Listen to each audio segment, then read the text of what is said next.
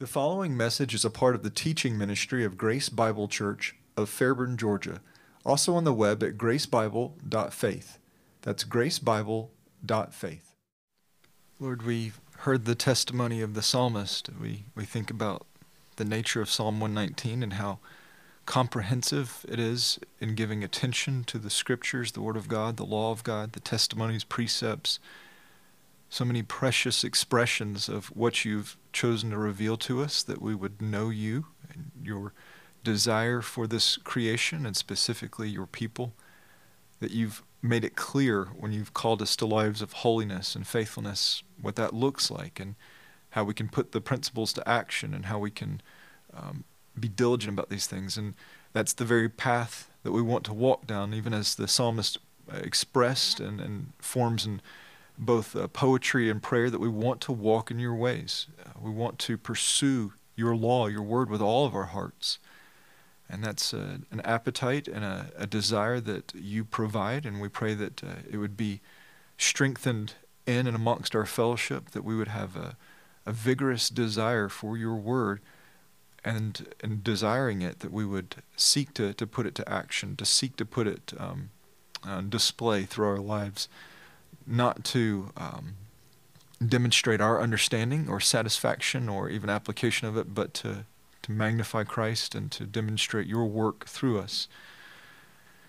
And we thank you that to that end we've been able to gather, and to that end we're able to, even as we go our separate ways, to pray and to study, to read, to think, to sing, but we can accomplish that in a precious and a unique way in our assembling, and that's the nature of your church. It's a people that assemble, that come together for these reasons, and we thank you that you've provided that gift to us.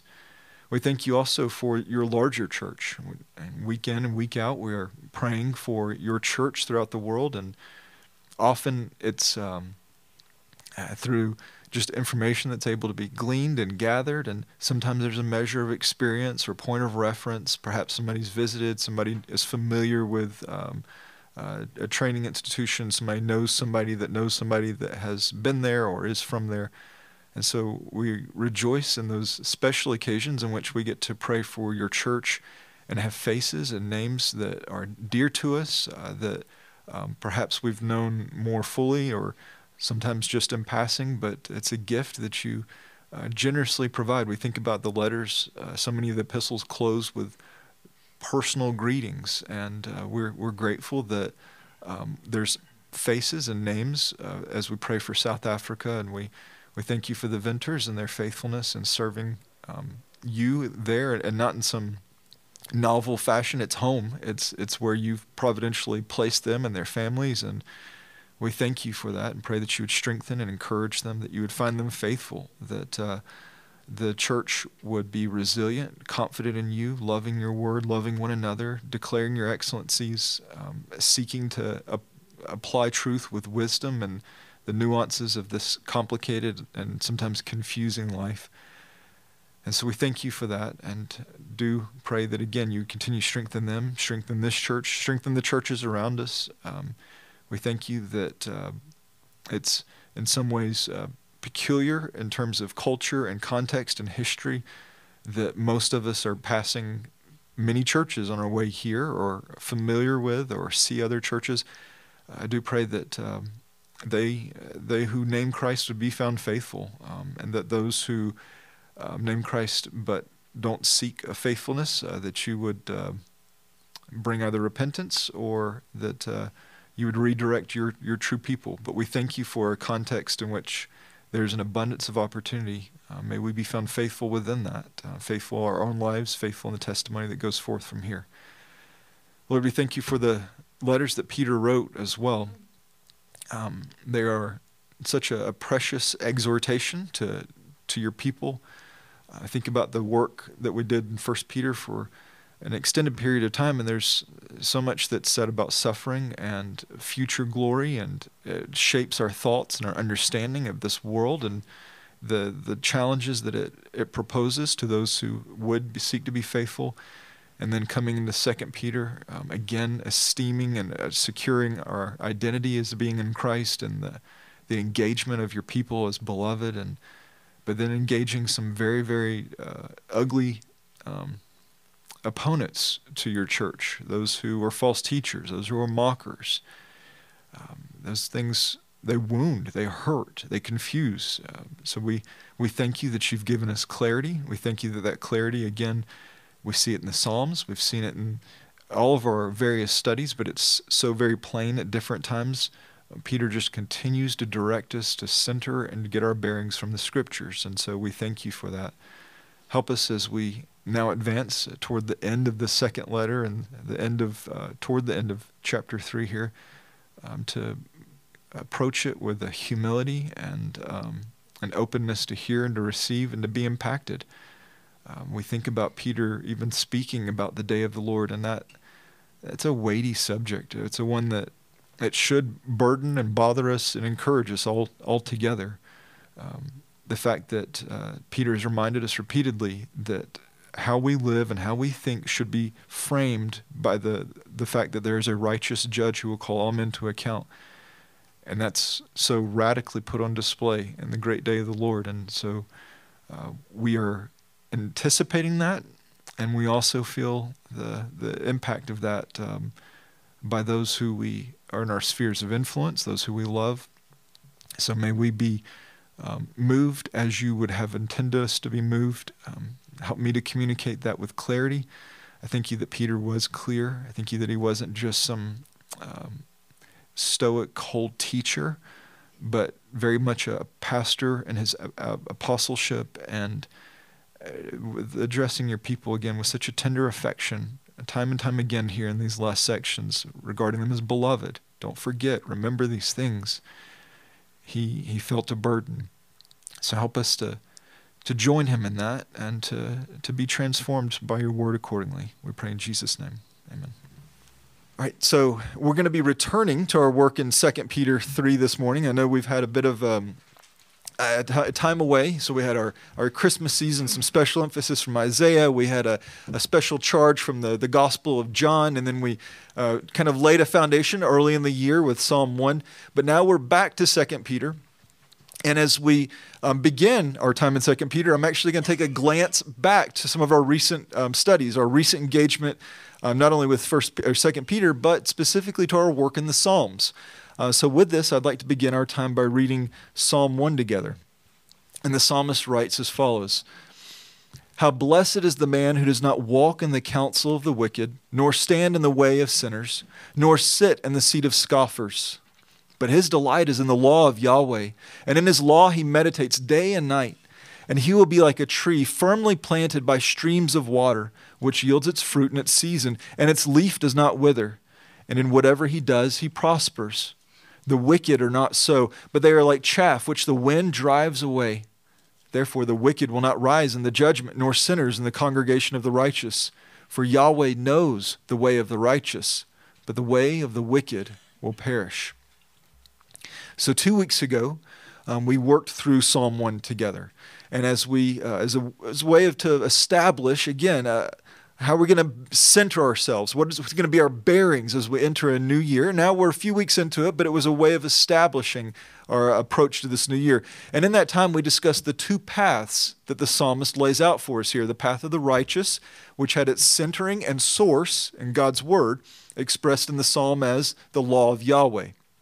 With this, we noted that it was in Yahweh's law that the blessed man found his great delight, and that in his law he meditates day and night.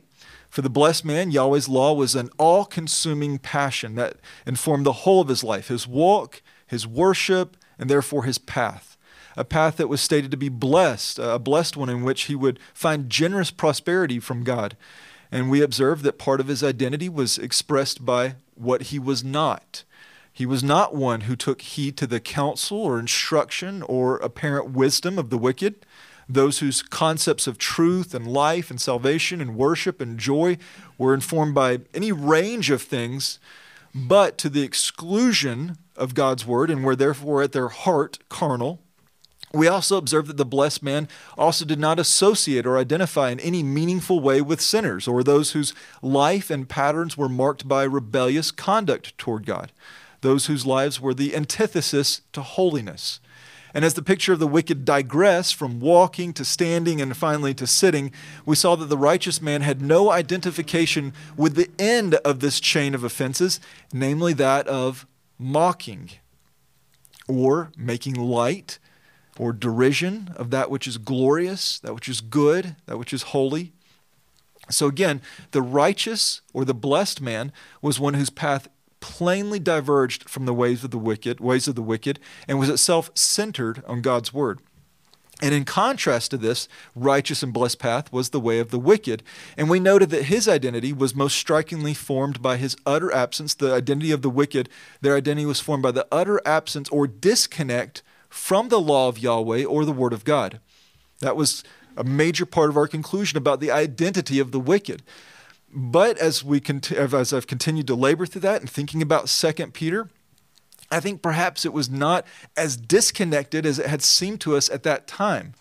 Perhaps he provided an imposing mirror to the righteous or blessed man in ways more than just in what we first observed. Perhaps the contrast was not only matters of illustration, association, and outcomes, but also in his clear relationship to the law of Yahweh. He also had a very clear relationship to the law of Yahweh or the Word of God, expressed within this implicit identity as a scoffer or a mocker.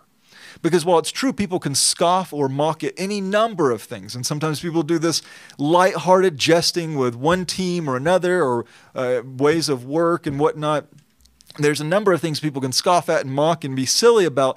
But here the contrast between the scoffer or mocker is with the righteous man, whose identity is centered on Yahweh's law. And further, this mocking comes at the conclusion of the digressive disassociation of the righteous man from the wicked, and this digression has the natural conclusion of a mind that has rooted itself in untruths, walked in their perverse ways, and now would belittle or undermine any effort to correct or restore their path. In other words, I would argue that the conclusion of the digression of the wicked in Psalm 1 is their mocking of Yahweh's law, be it direct and overt or indirect and concealed more carefully. A conclusion that continues to bear itself out most naturally when we also observe that the wicked will have no standing in the judgment, and that their way will conclude with perishing. Now, two more matters from Psalm 1, and then we'll continue our work in 2 Peter. First, I tried to make it plain, even if briefly, from the outworking of the righteous man's blessing and prosperity, the fact that he will enjoy blessing, he will enjoy prosperity, but that's not always readily apparent. Often it finds complex expressions. It's not that that we demand, where's the blessing and where's the expression of Yahweh's prospering him? Sometimes it wasn't so clear. And I think that's no small part of what we see in the remaining elements of the Psalter or the Psalms, is that it demonstrates a range of Yahweh's blessing and Yahweh's prosperity through a lot of pain and struggle, confusion, prayer, and just walking faithfully. And so we see that also as we continue to work our way through the Scriptures, and that's plainly, I would argue, developed in 1 Peter, where we learn that present and temporal suffering will ultimately yield to eternal glory for those of us who are in Christ. Those of us who have rooted ourselves in Yahweh and His law and His word are blessed and prosper, but it doesn't always look that way. Sometimes it looks like terrible, terrible struggle and suffering and pain, but that will yield to eternal glory. Second, when we walk through Psalm 1, I tried my best to provoke you to be all the more ambitious and eager to drive your roots that much more deeply into God's Word, bringing us to join the company of the many Psalm 1 men and women who've preceded us and who could testify, as we'll see in Psalm 119:97, "Oh, how I love your law. It is my meditation all the day." Now, again, we're in 2 Peter, but there's something to be said to our connection to Psalm 1. So hold all these things in mind as we will give our attention back to 2 Peter in just a moment. And consider Peter's own extolling of the Word of God. You remember that, right? Before he engaged the false teachers, what does he do? He lays that foundation, the Scriptures. Before he engages the mockers, what does he do? Lays that foundation of the Scriptures. Also, we're going to consider some of the fact of the nature of the mockers mocking. We're addressing mockers, but in what's the context and content of their mocking? Well, we've worked through that. It's where's the promise of his coming? Nothing has changed. And the outcome of the path of the righteous, which we're going to see is a blessed condition. Peter speaks of that. And the outcome of the path of the wicked, which is that of what? Perishing. And that's a lot of emphasis that Peter gives in 2 Peter chapter 3, a lot of emphasis on destruction, suffering, and perishing for the wicked, otherwise here known as the mockers. So keep that in mind. Keep in mind the word of God, the blessing of the righteous and the perishing of the wicked, and specifically the mocker. As we now read 2 Peter chapter 3, we're going to read 1 through 13. I'm going to break it up 1 to 7, then 8 to 13 here on our slides. 2 Peter chapter 3, verses 1 through 13. He writes, "This is now, beloved, the second letter I'm writing to you, which I'm stirring up your sincere mind by way of reminder, that you should remember the words spoken beforehand by the holy prophets and the commandment of the Lord and Savior spoken by your apostles. Knowing this first of all, that in the last days mockers will come with their mocking, following after their own lust, and saying, 'Where's the promise of his coming? For since the fathers fell asleep, all continues just as it was from the beginning of creation.' For when they maintain this, it escapes their notice that by the word of God the heavens existed long ago, and the earth was formed out of water and by water, through which the world at that time was destroyed, being deluged with water. But by his word, the present heavens and earth are being reserved for fire, being kept for the day of judgment and destruction of ungodly men. But do not let this one fact escape your notice, beloved, that with the Lord 1 day is like 1,000 years, and 1,000 years like 1 day. The Lord is not slow about his promise, as some consider slowness, but is patient toward you, not willing for any to perish, but for all to come to repentance. But the day of the Lord will come like a thief, in which the heavens will pass away with a roar, and the elements will be destroyed with intense heat, and the earth and its works will be found out. Since all these things are to be destroyed in this way, what sort of people ought you to be in holy conduct and godliness, looking for and hastening the coming of the day of God, because of which the heavens burning will be destroyed, and the elements will melt with intense heat. But according to his promise, we are looking for new heavens and a new earth in which righteousness dwells." Now, again, I kind of primed you, I tried to prepare you, but I hope some of the elements that we have reminded ourselves of from Psalm 1, they're coming to mind as we read 2 Peter 3, 1 to 13, particularly as Peter speaks quite plainly to a range of matters, such as the testimony of the Scriptures and the historic outworking of God's plan, but perhaps most clearly in his speaking to judgment and destruction, or as the psalmist might say, again, perishing, the outcome of the wicked. But with this, we must recognize that Peter was not just putting his pen to paper and thundering judgments against the ungodly. Now, Peter, we know from our walking with him in the Gospels and some other just walking with him through Acts and other experiences that we have recorded in the Scriptures, that he can be quite a man of passion and drive. And I could easily see somebody that's offending Christ Church and just, that's it, their destruction, perishing. But he's not just pushing the quill down into the papyrus or the paper or whatever. He's not just thundering judgments against the ungodly. What is he doing? He's writing to believers. He's writing to Christians who shared a like faith to his own.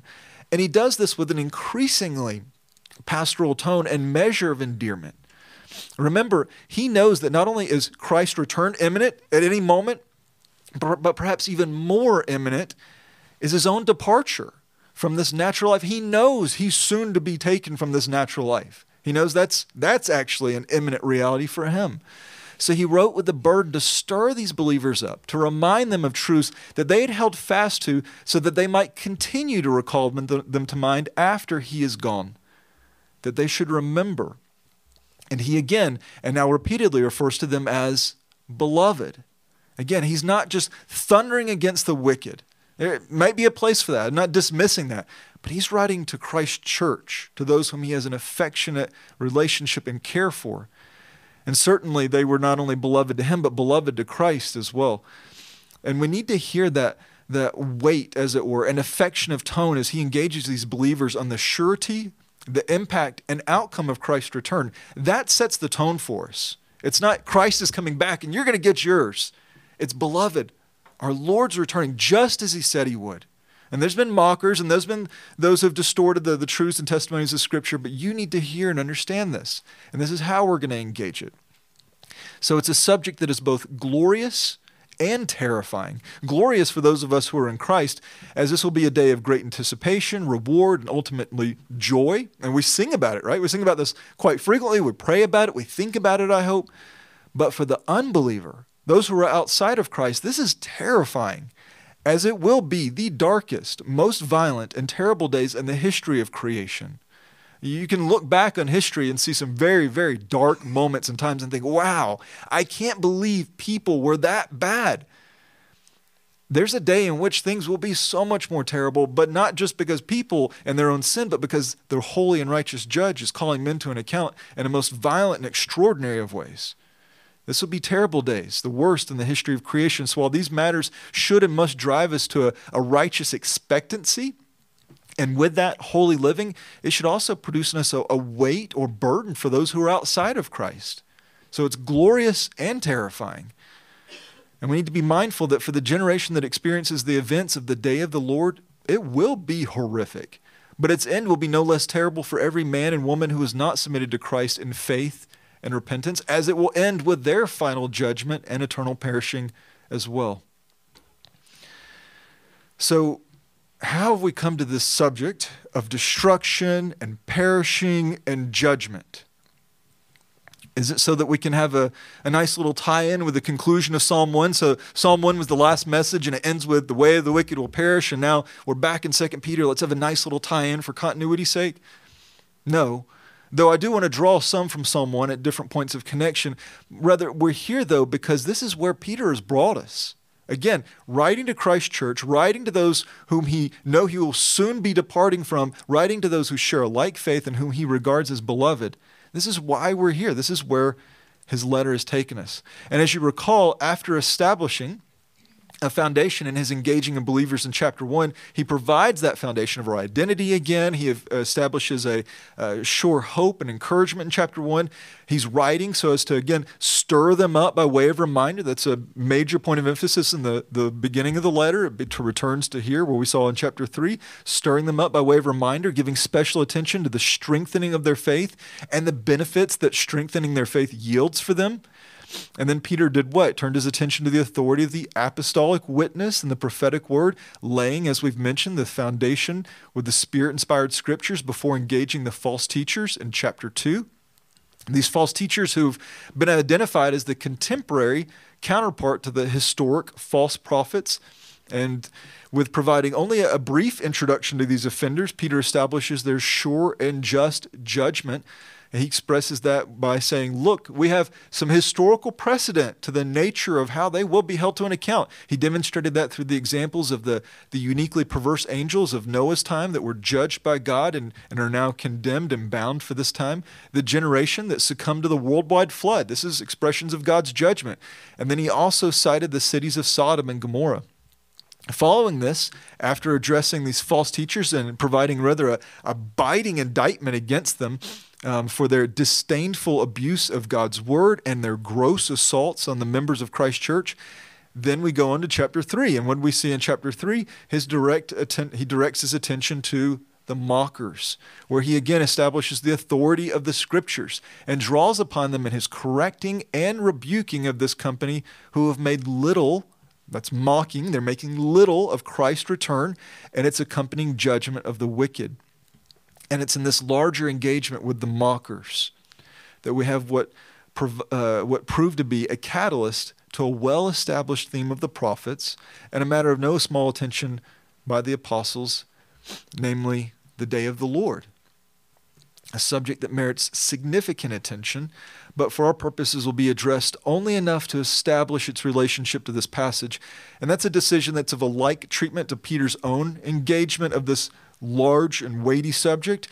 He gives his attention, which is rather broad and sweeping, addressing really over 1,000 years and innumerable details in a matter of a few sentences. And so we're going to give it a point of relationship addressment, and then we're going to develop on it and continue on from there.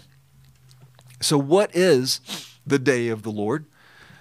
Well, to begin with, it is not a day, but a period of time and events.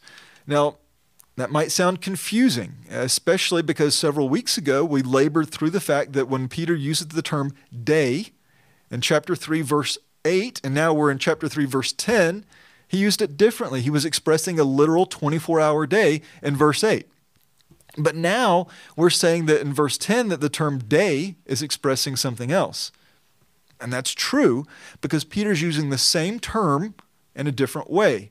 And this is something that's not especially unusual. So it's not like, wait a second, we're trying to bend things around to fit our theological mold.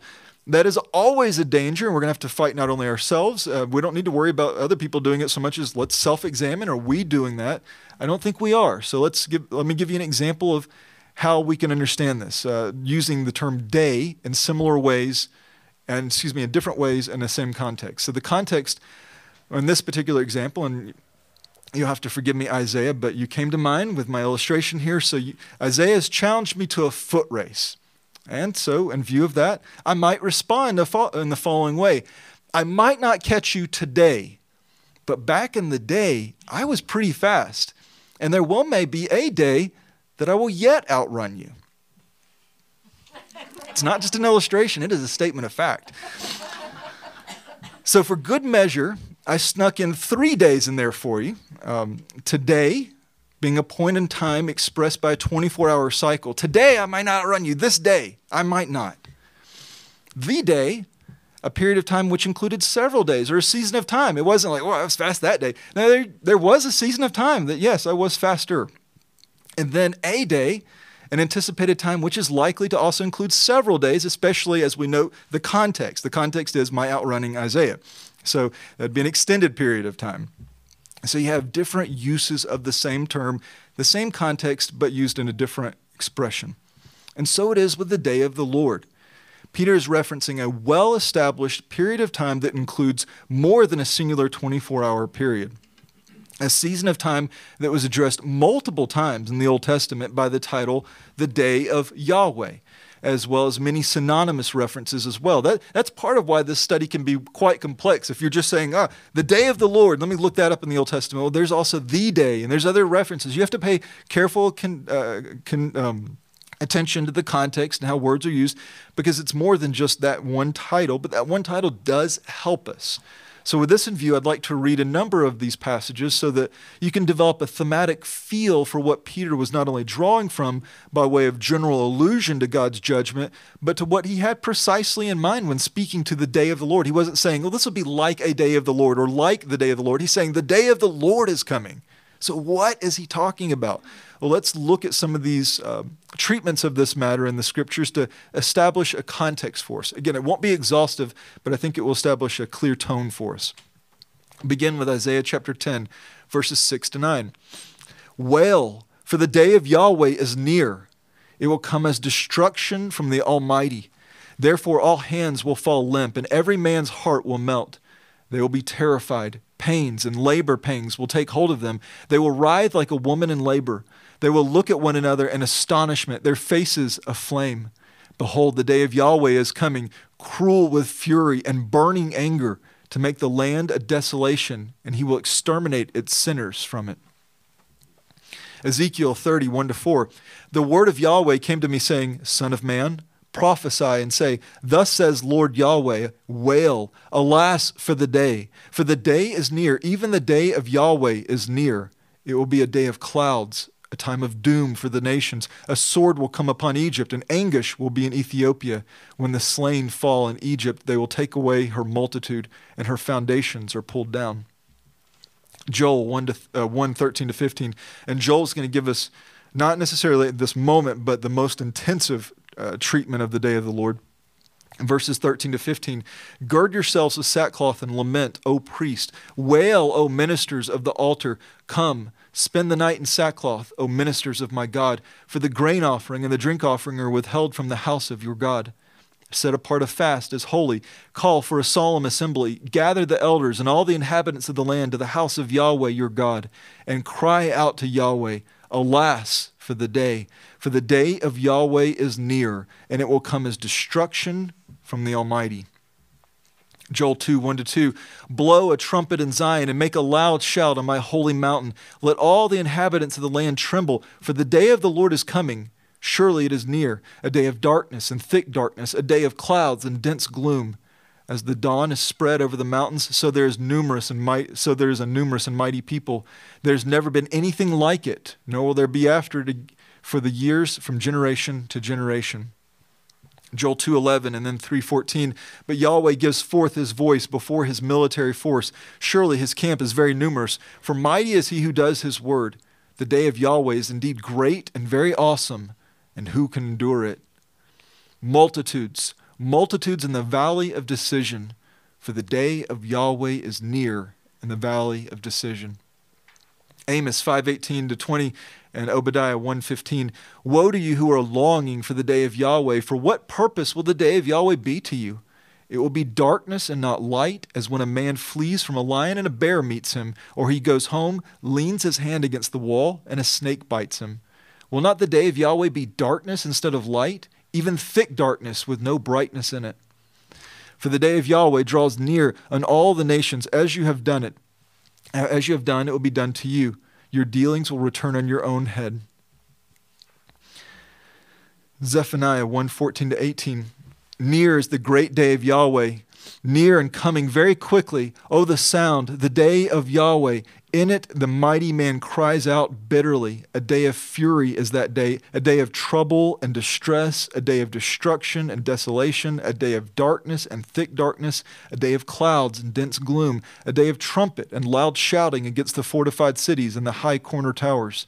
I will bring distress on men so that they will walk like the blind, because they have sinned against Yahweh, and their blood will be poured out like dust and their flesh like dung. Neither their silver nor their gold will be able to deliver them on the day of the fury of Yahweh. And all the earth will be devoured in the fire of his jealousy, for he will make a complete destruction, indeed a terrifying one, of all the inhabitants of the earth. So that's some samplings. And while there are many other Old Testament passages that could be cited, I trust that you have a good feel for this subject. The day of Yahweh, or as it would become to be called in the New Testament, the day of the Lord, has been and will be a time in which Yahweh thunders his mighty judgment upon a people or nations, a dark day, but not one without the promise of the dawn of hope. And with this, blessing. Also, if you carefully examine the range of references to the day of Yahweh in the Old Testament, you'll observe, as we have with some of these examples, that there were prior moments of great judgment that have taken on this title, this identity of the day of Yahweh. So there have been the day of Yahweh in history past, but there's a consistent view to the full and final expression of the day of Yahweh. A matter that the New Testament picks up, perhaps most notably by the Apostle Paul in his letters to the Thessalonians. So first we see 1 Thessalonians 5, 2-3. For you yourselves know full well that the day of the Lord will come, just like a thief in the night. While they are saying peace and safety, then destruction will come upon them suddenly, like labor pains upon a woman who is pregnant, and they will never escape. So you can already see the very similar, the like language, destruction, sudden, like labor pains seizing a woman. And now, as we've observed, Peter also picks up with the affirmation and development of this articulation of the day of the Lord. But the day of the Lord will come like a thief, in which the heavens will pass away with a roar, and the elements will be destroyed with intense heat, and the earth and its works will be found out.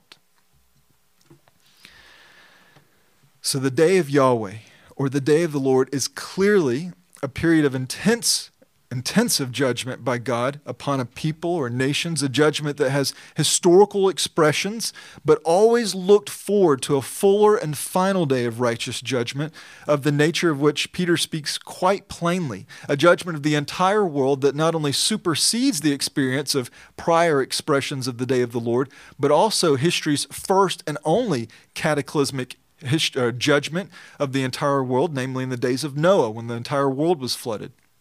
Peter speaks of this judgment as one in which the entire creation will be consumed by fire with an intense heat.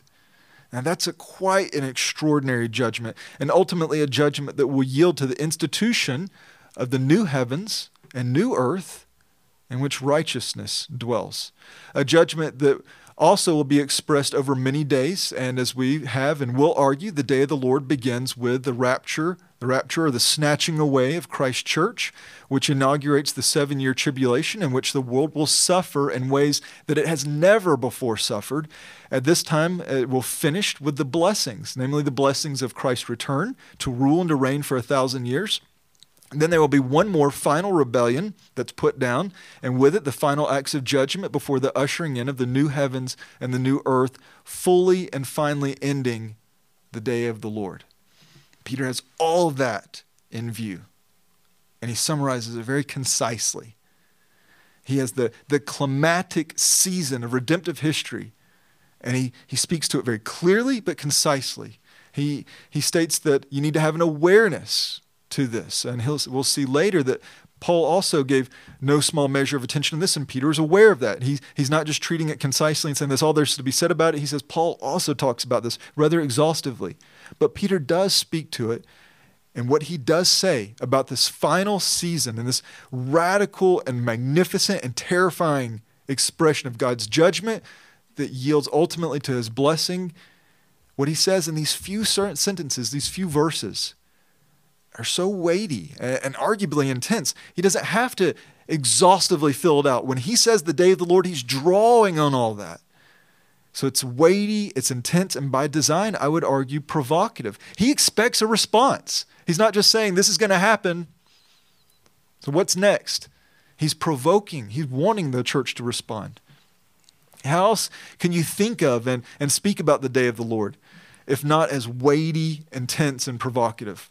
And I'll again remind you here, Peter wrote as an apostle whose heart was clearly that of a shepherd and whose time was known to be drawing to a close. He knew of the false teachers. We know that. He knew of the mockers. We know that. And he's dutifully putting them in check with truth. But I would argue, while having such persons in mind, that he's thinking about as he's writing the false teachers, he's thinking about the mockers, but more importantly, he knew of the believers. And he had them in mind as he wrote. And he was calling upon them to listen and to remember and to be transformed by the weight, intensity, and provocative nature of these glorious truths. And so he reminds them this great and glorious day is coming like a thief. It will no more announce its coming than you will be aware of its presence until it's already arrived. It's here. I didn't know that. I didn't expect that. Such is the nature of a thief, and such is the nature of the imminent and unexpected arrival of the day of the Lord. And he states this with a view to the present season of patience. And so such a striking contrast. God's being patient. Days as 1,000 years, 1,000 years is a day. It's expressing God's patience, and then it's over. Day of the Lord's come. So he's juxtaposing God's patience to the imminency and unexpected nature of the return of Christ, and with it the day of the Lord. A patience that Peter says is mocked. The patience of God that's mocked. And that again brings us to the catalyst of this discussion, the mockers and their mocking. The mockers make light of and dismiss the glory and weight of Christ's sure return, thereby betraying the very nature of their unbelief. It's not simply a wishful dismissing of a matter that's beyond their cognitive or experiential grasp. They just don't get it, and so they make fun of or they make light of what they don't really understand. It's more than that.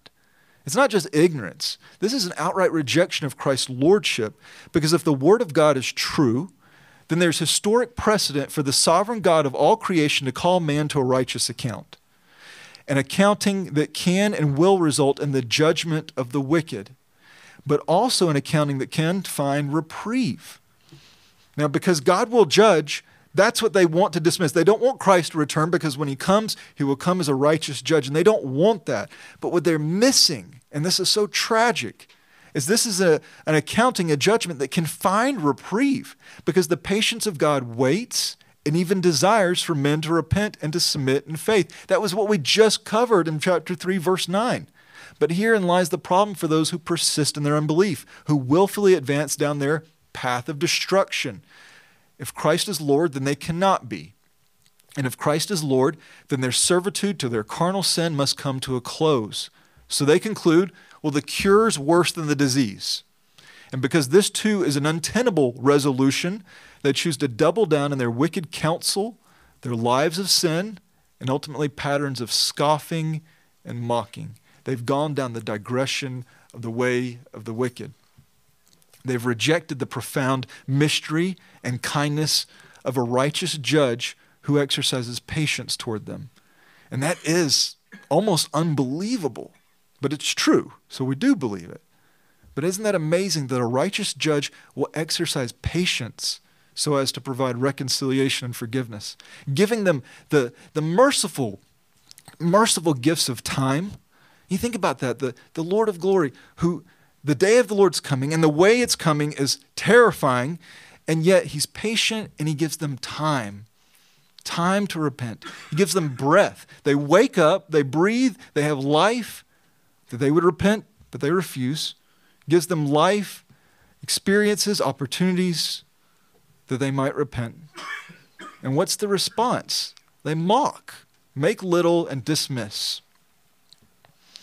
And consider that for a moment and realize that the Lord God, who is outside of and Lord of time, chooses to engage with the experience of time so that the passing of days and years are just that, even to him. He's not so disconnected that it has no meaning or value. Rather, while having a different vantage point in relation to their passing, they do pass. And as they pass, they are expressing his patience. And let that soak in for a moment. We worked through that several weeks ago in verse 9, and while it's a concept we can't fully understand, we need not fail to appreciate what can be grasped, and with it, the magnificent impact it should have. So again, while God is outside of and Lord of time, he has chosen to engage with time in such a manner that he experiences and appreciates its passing. Otherwise, his patience with the passing of time means nothing. But because he does have patience and he is expressing compassion, then he's engaged with the passing of time in some measure. And there's profound measure of mystery with this, and I recognize that, just as there's, to me, profound measure of mystery with God so personally and intimately engaging any element of his creation. If we're going to struggle with God's engagement with time, I think we also got to struggle with the fact that he engages his creation at all because he is so other. I think sometimes we confuse creator and creation and think, well, yes, of course he engages. That's amazing. And the fact that he holds his creation to an account, that makes sense. The fact that he's patient, that's almost unbelievable. But it's amazingly true because this is the testimony of the scriptures. And so doubly tragic is the mockers and their mocking. And so here he is, he's engaged, he's been patient, and with every passing day and every passing year, his patience is being expressed toward the wicked, toward the unbelieving. And with this, the call for their repentance to be reconciled, to abandon the path that leads to perishing. Now I want to put this in perspective for us, and I'll do this by way of another illustration, and I'm fully aware of the fact that some of you are blissfully disconnected from the world of social media. So we try to help our folks that are sick or traveling or otherwise, so we'll broadcast on Facebook, and some of you are still like, I don't know if I'm traveling, I'm lost, but Facebook, it doesn't make sense. I understand that, but I think the illustration can still bear itself out. So within the world of social media are these faddish seasons. They quickly secure an extraordinary response. Somebody says, let's do this. And then people all over the world, yeah, let's do this. And then they post things. And it's rather silly for the most part, sometimes enjoyable. But nevertheless, these very rapid seasons of faddish behavior will happen here. And here we have one that's called the 10-year challenge. You don't do anything for 10 years, and so it's really just a 10-year reflection. Not a challenge. Nevertheless, maybe it's challenging to find a picture from 10 years ago. I don't know. But 10-year challenge, so people post a picture from 10 years ago and a picture from now. And they share it with everybody. They share it with the world. And it reflects perhaps a different season in life and something to reflect on. Wow, things have changed so much. Maybe changes in appearance, be it physically, stylistically, changes in where they are in life or location. And so they're just sharing this one chapter to the next, a snapshot of their life. Now, we can follow that even if we don't participate, right? Think about that snapshot, 10 years ago, now. In a like manner, consider for a moment that there are many among us who can share pictures and stories from 10 years ago with joy. genuine joy. We can testify to 10 years ago that we've been in Christ for 10 or more years and have experienced God's faithfulness in our lives and growth in grace along the way. But there are some, perhaps many, whose life 10 years ago were quite different. Some differences more obvious than others, but the center of those differences are that you were without Christ, without hope, and on the path to perishing in your sins. But somewhere in that 10-year period, while some were mocking the timing of Christ's return, you were experiencing God's patience toward you, that you would not perish, but that you would come to repentance. And in the Lord's kindness, you did. And your 10-year reflection is very different. You came to salvific faith in Christ, and now you have a sure and eternal inheritance kept for you by the very one who caused you to be born again.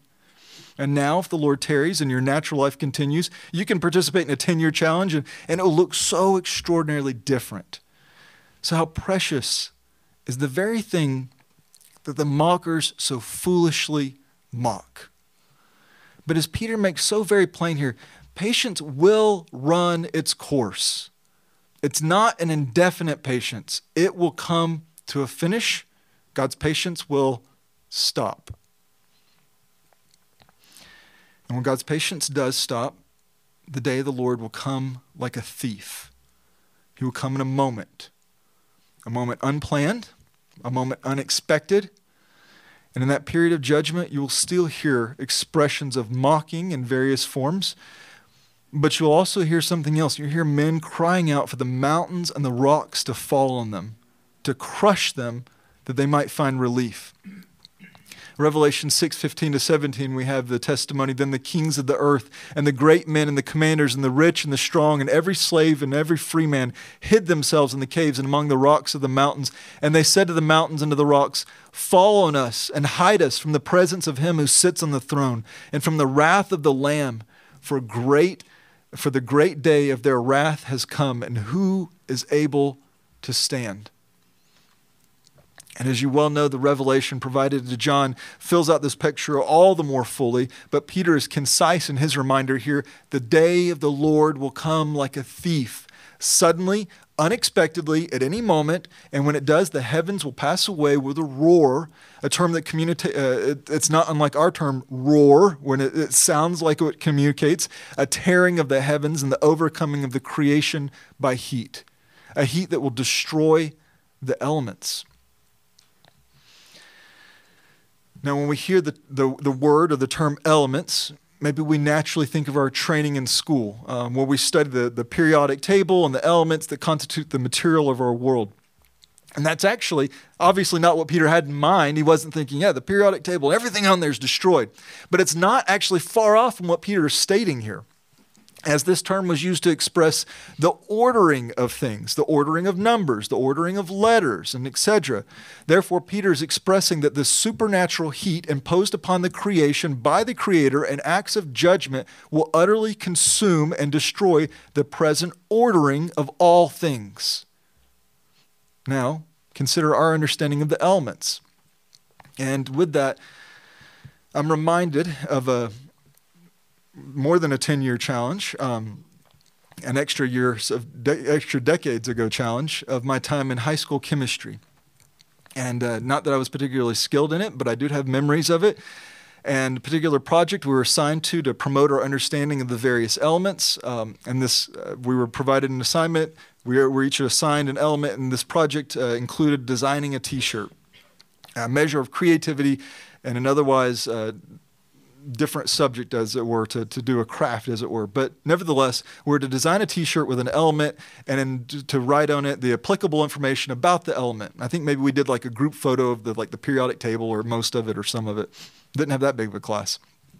Now, I have no recollection of what element I was assigned, but I do remember that on the back of my T-shirt, below all the necessary information for the assignment, I wrote, the heavens will pass away with a roar, and the elements will be destroyed with intense heat, and the earth and its works will be burned up. So I thought it was amusing that these elements that we were giving so much attention to and that constitute the makeup of our material world were going to be incinerated by God. Now, I was a bit of I guess, silly young man who spoke really beyond what I knew to appreciate. Now, I don't have a major problem with the experience because I was not mocking. I was not. But what I can say is I did not grasp the weight of that statement. And that's where I would take issue with my younger self. You didn't get it. You don't realize the weight of what you just said. Because if I had it, I would have known it was not something we can casually state. It is overwhelming. It's terrifying. And again, if not inspired by the Spirit of God, it's almost unbelievable that the elements of this natural creation will be utterly consumed with heat. That the judge of all the earth will so radically undo it with a furious heat of judgment. And to what end? Well, this present creation's passing will come, and with it, the eternal state will be ushered in to include the enduring existence of certain things from this present creation, including the souls of men and women, be it in Christ or outside of, and with that, resurrection bodies, but also to include the lake of fire for those who die without Christ. But there will also be something new, the new heavens and the new earth in which righteousness dwells. But in this moment, what will happen? What will happen with the consuming of these elements? Well, Peter tells us, doesn't he? He states the earth and its works will be found out. All will be laid bare before the perfect judge. No pretensions or pretending here. All is laid bare. And the lying of the false teacher and the mocking of the mocker will have nowhere to go, nowhere to hide. There's no comfort in distancing oneself from this terrible company. All will be laid bare. So you can't just say, well, I'm not among the mockers. I'm not among the false teachers. All will be laid bare. In Christ or otherwise, all will be laid bare, to include those who persisted in unbelief with the patient, while the patience of God gave days and years to repent and to believe. Those 10-year challenges won't be cute little things that you post. They will be indictments. Decade after decade you were given. Patience of God being expressed, that you might be reconciled and forgiven. And as I've stated, Peter's treatment of these matters are not exhaustive in detail, but his words were carefully chosen and clearly have proven to be weighty, intense, and provocative by design. And I want to keep these things in mind as we now work toward a conclusion. And with this, I also want to remind you of something important here. Peter's critique of the mockers' mocking included the clear testimony of the Scriptures having escaped their notice.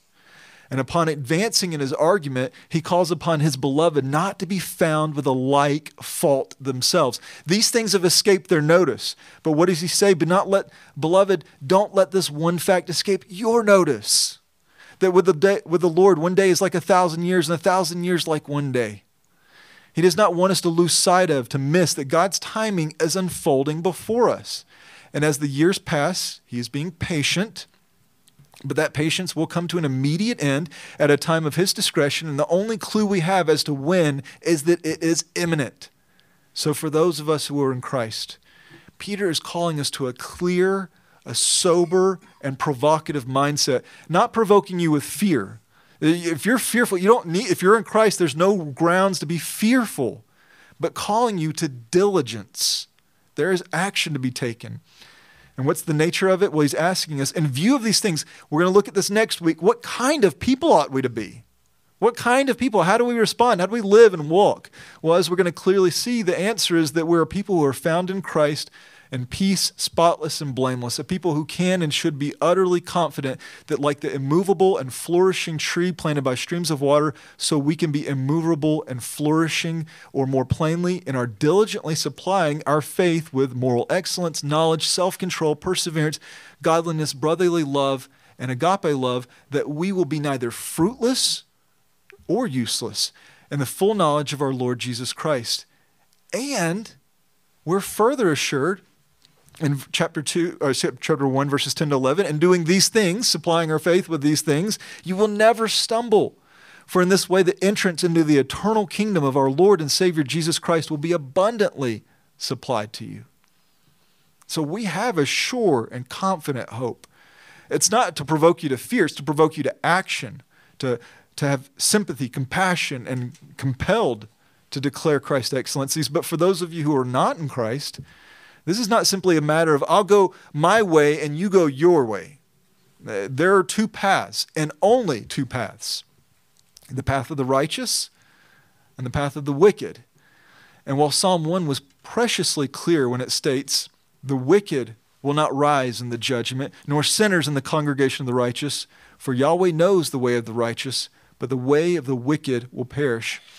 Peter now affirms this most emphatically.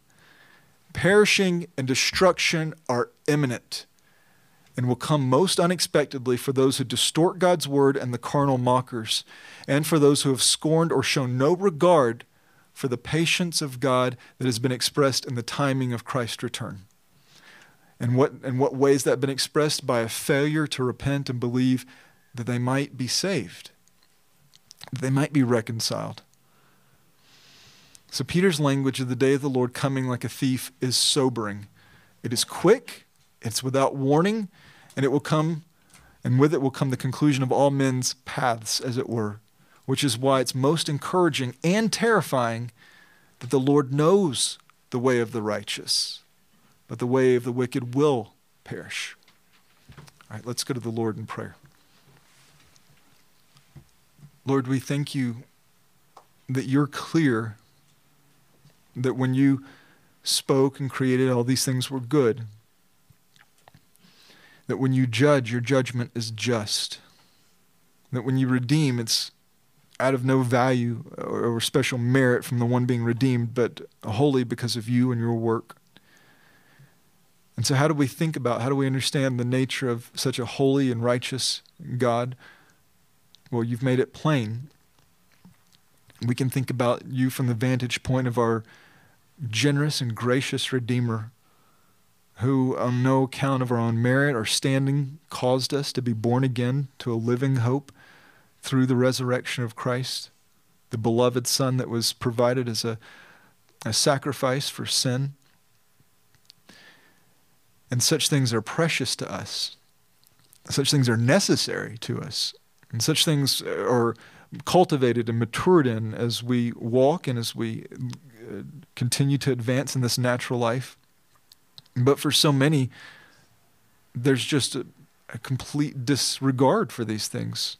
There's no thought to how do we answer a righteous judge. There's no thought to what does holiness demand. There's no thought to how do I answer for my sins. And yet your patience is extended and extended and extended until it's not. And that's a day in which we so desperately long for. We join John at the conclusion of the revelation of Christ provided to him and so the church's enduring benefit, and we do cry out, come quickly. But we also know when you come quickly, that's the end of the path for the wicked as well. And they will give an accounting that will unfold in terrifyingly magnificent judgment. So Lord, we pray that you would find us faithful, that we would be provoked to a worshipful disposition, that we would be provoked to lives of holiness and faith, and that we would be provoked to longing for your return and living shaped by that, but also provoked so as to implore, to plead, that we would fill the memories of those who we walk with the exhortations, wouldn't you take advantage of, wouldn't you listen to, wouldn't you heed the patience of God being expressed? Because a failure to will, there's no options in this. It will result in a terrifying and good judgment. So Lord, we pray, find us faithful. First and foremost, may we as your beloved walk in a way that's pleasing and encouraging to you and that is encouraged by these truths. They're not designed to burden us in an unhealthy way or to provoke fear. We have so much joy that's tied to these things, but also a proper burden. And for those who are not in Christ, we beg that they would hear, heed, and submit. What a foolish way to spend their temporal lives and their words with mocking. Maybe mocking that's more clear by some and mocking by others just simply by their making light of that which is their only hope and help. Lord, we pray, deliver mockers as you've delivered many mockers probably from amongst us as well. We pray these things in Christ's name. Amen.